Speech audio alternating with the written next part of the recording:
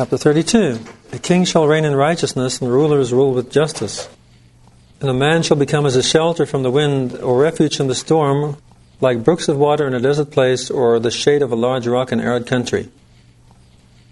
This king reigning with righteousness is very similar to what's spoken of in chapter 11, where righteousness will be as a band about his waist. He will judge the poor with righteousness.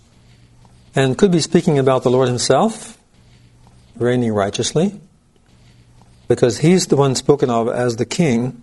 The Lord is the king in the book of Isaiah. Or he can also be using the servant who personifies righteousness as his deputy, and ruling in one sense through the servant. And the rulers ruling with justice would be other servants ruling in the book of Isaiah. There's the one servant and the many servants, or the other servants in the book of Isaiah. We see them later on. As the book of Isaiah progresses, out of Zion come certain righteous servants, and they rule. And that's very similar to the form of government we saw earlier in chapter 1, verse 25 and 26, where it says, I will restore my hand over you, I will restore your judges as at the first. They judge, they rule with justice. So it's a kind of government of Moses and the elders of Israel, the greater judge and the lesser judges. And a man shall become as a shelter from the wind, or refuge from the storm, like brooks of water in a desert place, or the shade of a large rock in arid country. There's a lot of terms here that are word links, like shelter, refuge, shade or shadow. The people seek protection in Pharaoh's shadow or shade, whereas actually the Lord provides that protection. But so do individual servants of God. A man implies individuals, not generally across the board, but some. And it's connected with the king and the rulers in the preceding verse. So those people who rule, or those kings, they have a particular function of protection. The storm is the day of judgment. The wandering in the wilderness goes through the desert, like brooks of water in a desert place, or shade of a rock in arid country, a large rock. As the Lord is a rock, so these people become a rock. As he's a refuge, so they become a refuge. This kind of alludes to the idea of people emulating the God of Israel, who is our Savior, or is the Savior or Redeemer of his people. And so individuals becoming like him, men become protectors, and that's their function. It defines the function of men, not of women. Their functions are also defined in the book of Isaiah through the woman imagery associated with the woman Zion. All the things that she does exemplify the female role. But this is the particular role of men, to be a shelter, a refuge, a protection, especially during rough times, difficult times. And the men who rule, the ones who end up as rulers, or the ones who become rulers in that day, that millennial age, are those kind of men, the ones who proved to be savior types and protectors during that time of judgment.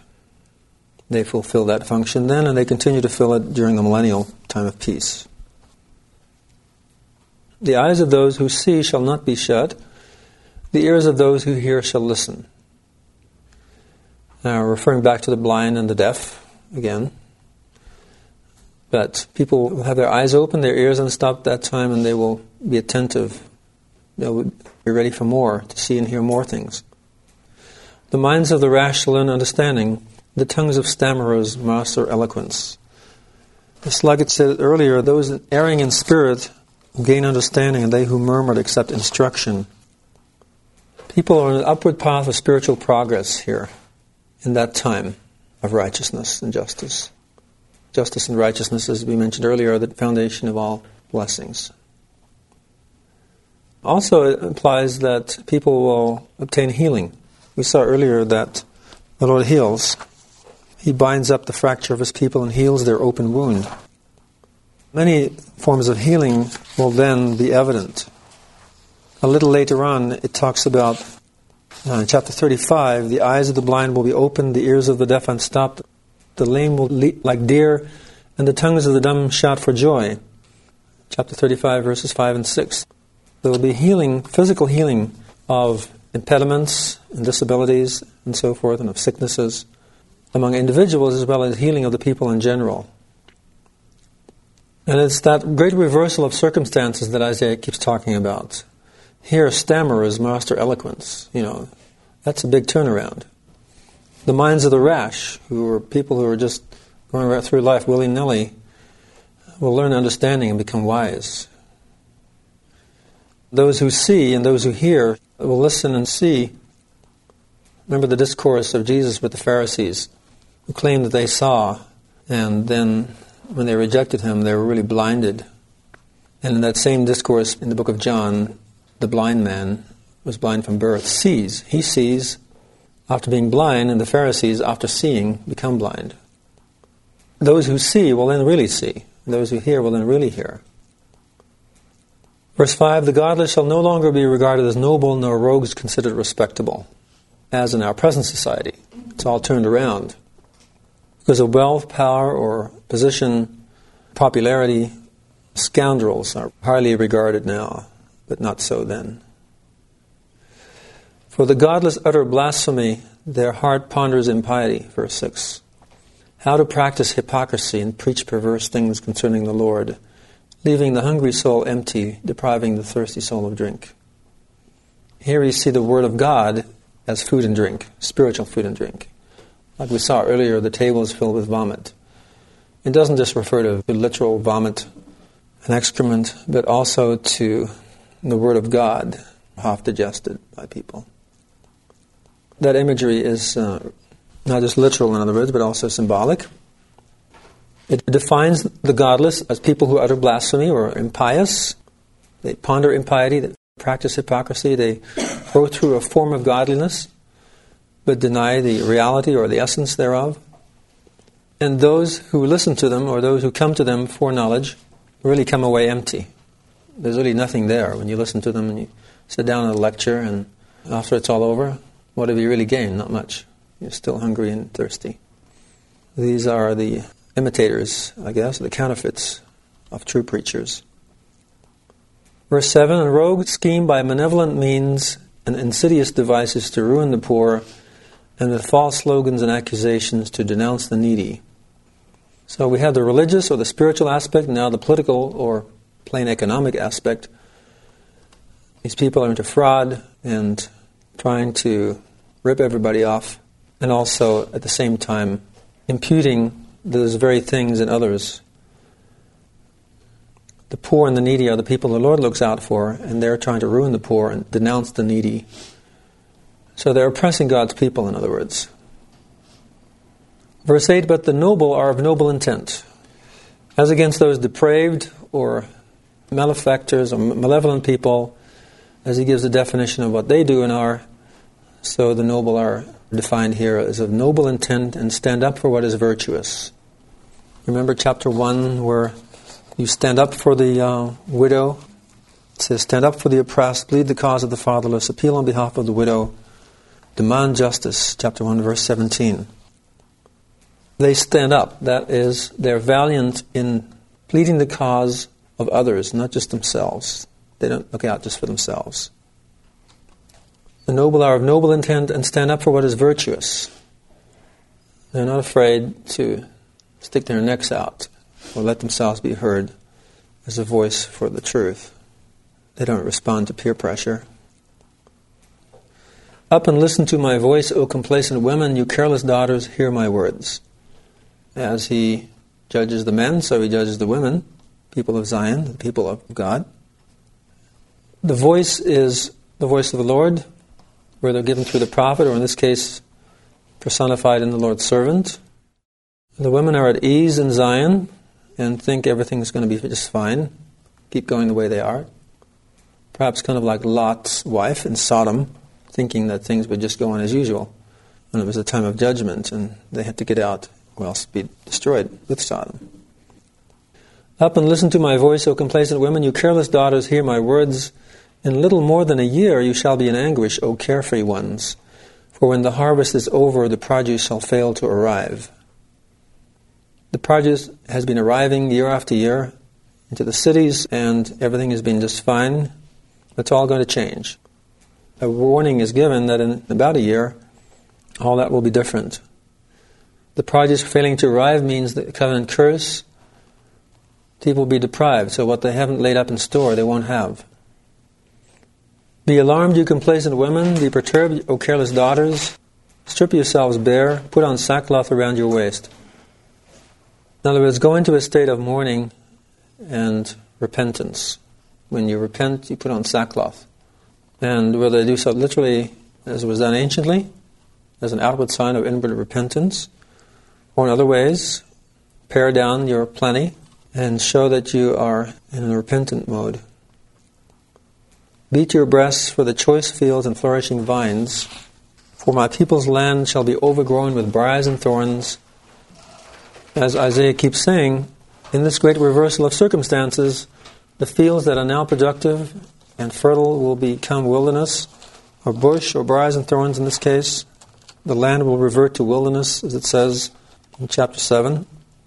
Chapter 5 talks about briars and thorns overgrowing the vineyard. All of that will happen at that time of judgment. Stripping bare and putting sackcloth around your waist is what the harlot Babylon does also in chapter 47.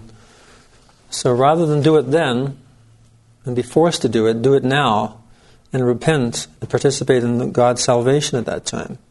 Repent before the time. Briars and thorns is a covenant curse, or the land reverting to wilderness, or unused state is covenant curse. But briars and thorns also alludes to the wicked.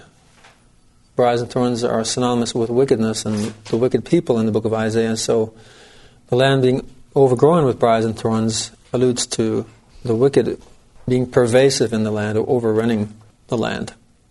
Whether they are the wicked of the Lord's own people or the wicked invaders, doesn't matter.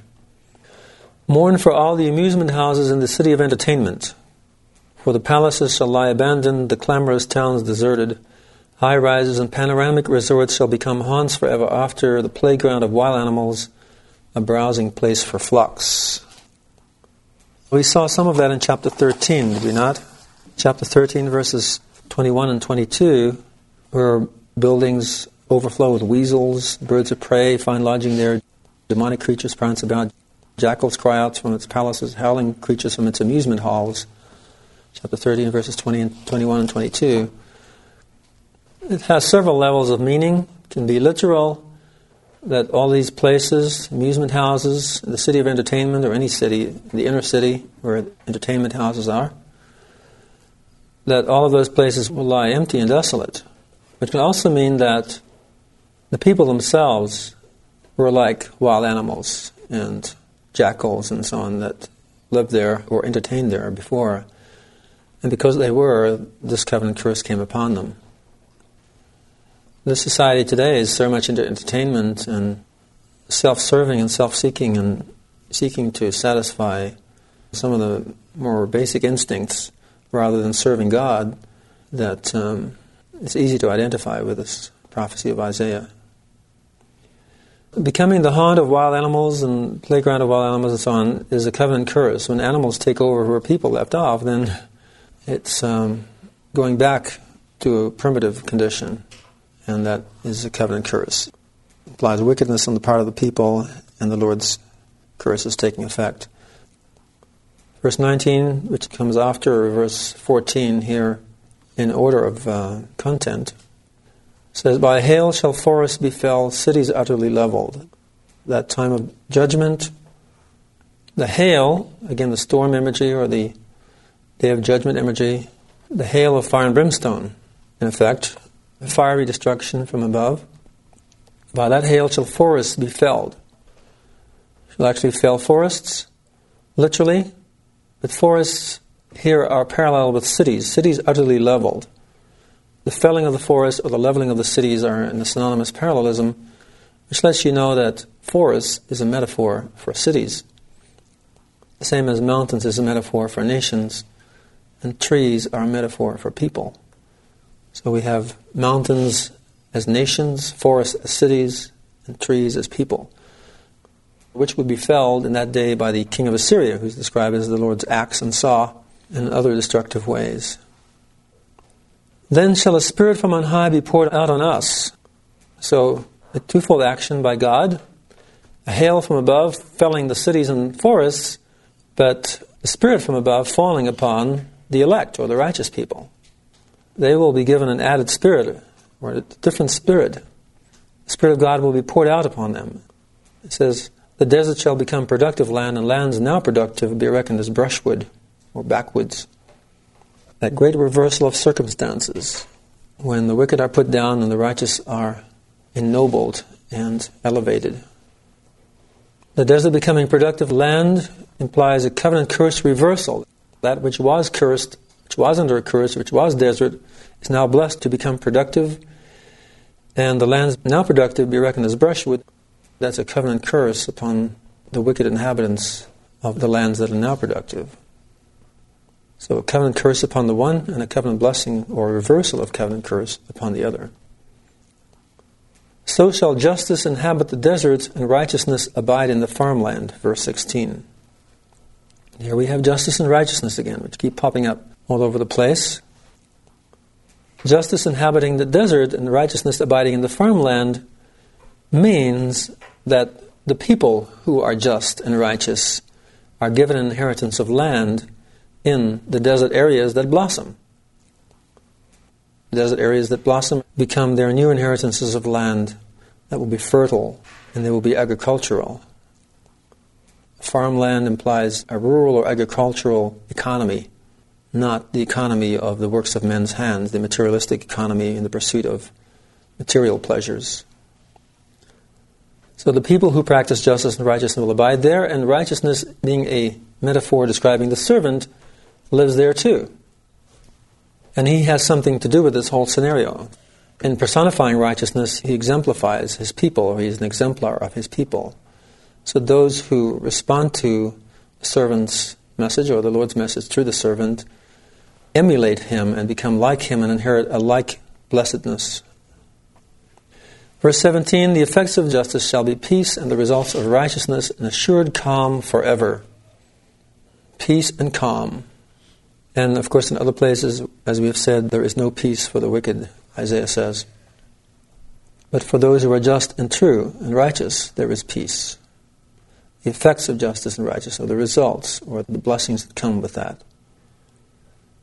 Righteousness, again, being a metaphor for the Lord's servant also, besides being an actual divine attribute, justice and righteousness are divine attributes that people emulate. The result of righteousness, therefore, would be the effect of the servant's mission among the people of God in that day, reclaiming them from their oppressed and their dispersed condition and teaching them God's justice and covenant so that they can inherit these blessings. Verse 18, my people shall dwell in peaceful settlements, in safe neighborhoods, and comfortable dwellings. Peaceful settlement, the settlement as a whole, a neighborhood within the settlement, and dwellings within the neighborhood, all is peace. Comfortable, safe, protection. A totally blessed situation, not like now, where you have to wonder when you walk down the street at night, what's going to happen. In that millennial time of peace, there'll be complete protection and safety and comfort. Verse 20, blessed are you who shall then sow by all waters, letting oxen and asses range free. The oxen and asses will come home. You don't need to put up fences. It'll be a whole different dimension in our society then. Blessed implying a blessed situation because of the keeping by the people of the Lord's covenant.